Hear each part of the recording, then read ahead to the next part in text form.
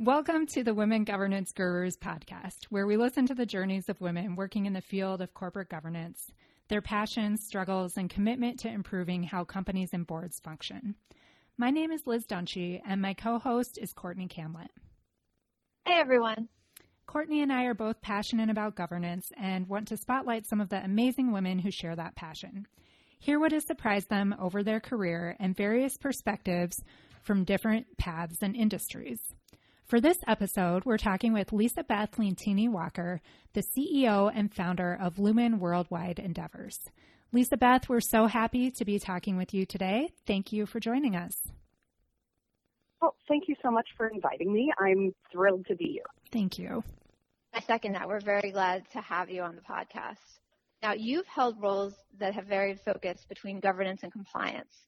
What led you to leave the corporate life and found Lumen Worldwide Endeavors? And what type of work are you doing there? Well, that's a great question. So by way of background, I originally, after finishing law school and getting my MBA, went to the Securities and Exchange Commission in Washington, D.C. I actually met Courtney at the SEC in corporation finance, and I loved my time there. It was a fantastic and very interesting time to be at the SEC, but after a period of time, I ended up going in-house at Best Buy and started as their securities attorney, and then had a variety of opportunity to work in corporate governance as an assistant secretary to the board, learn about sustainability and be part of the work that Best Buy was doing on that.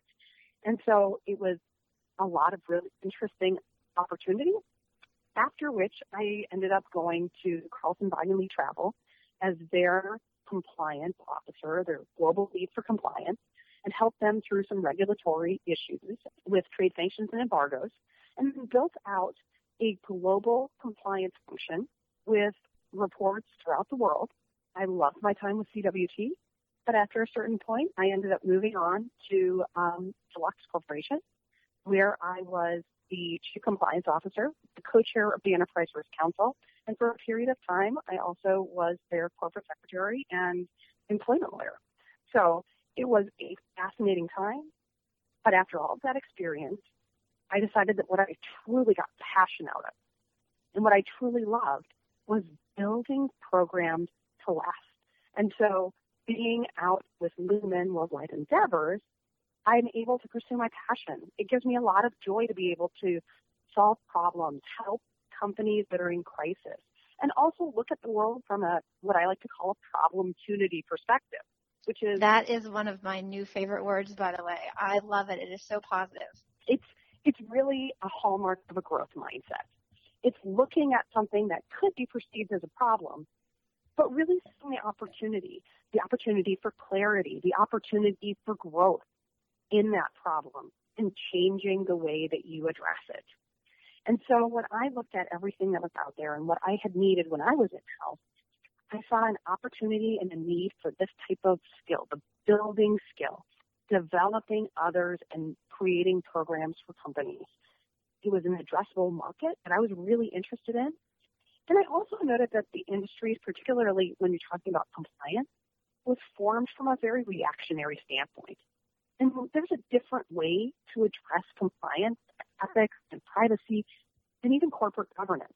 There's a way to look at this from a growth mindset and really make it an important and welcome part at the table for any discussion. Because I think we have great skills to lend to the business and that we can be uniters. I'm inspired just talking with you after one question. I feel very positive. So thank you for that. Has there been anything that surprised you as you've progressed in your career? Well, the thing that I think is most surprising is the pace of change.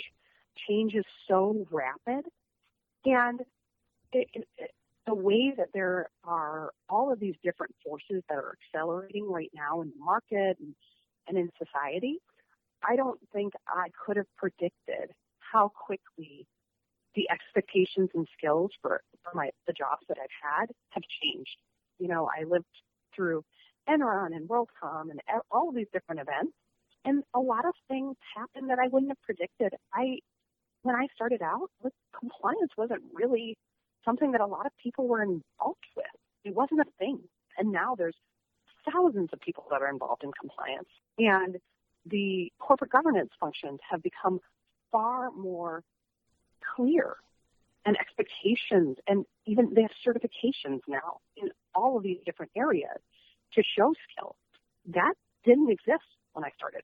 So it's interesting because, speed and velocity is the name of the game. You have to be agile and constantly learning. And so I always look to work with smart and adaptable people because I think that's where the future's at. You have to be smart and adaptable, and then you can do all sorts of things that we can't even predict will exist in a couple of years. Well, and with your background, it's shown that you can definitely be smart and adaptable. And congratulations, by the way, on the certification as a governance professional that you received recently. Thank you. I'm very excited about what this is going to do for the industry. Yeah, I agree. I think it's great. So in your mind, what role do governance experts have in the closely related area of compliance and risk oversight? So this is an area and a topic that I could talk about forever, but I won't do that. I think risk has so many areas that are converging right now. Privacy, data governance, information security, digital ethics, all of these things are kind of swirling around each other. And governance experts are crucial. They're a critical link to the board. As you look at what's going on, if you look at Henry Clovis Oncology and the kind of redefinition of what the Caremark standard is when it comes to oversight of compliance, there's got to be a little bit more focus according to the recent decisions. And governance experts are so critical at helping the board understand and be able to work with stakeholders and having to connect the right people at the right time in the right way. It's so important. That collaboration and those emotional intelligence skills are going to be what governance experts are going to have to bring, and we're all going to have to bring. And Lisa Beth, this is Liz. Is that collaboration something that you are already seeing, or is that something that people will need to be working more on as we go forward? I think it kind of varies. There's some places where I think it's problemtunity, but we can all be better.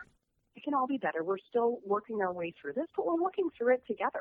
So I think there's opportunity there, even if it's going well, because of the speed of change. You have to constantly be on your toes. Right. Good advice.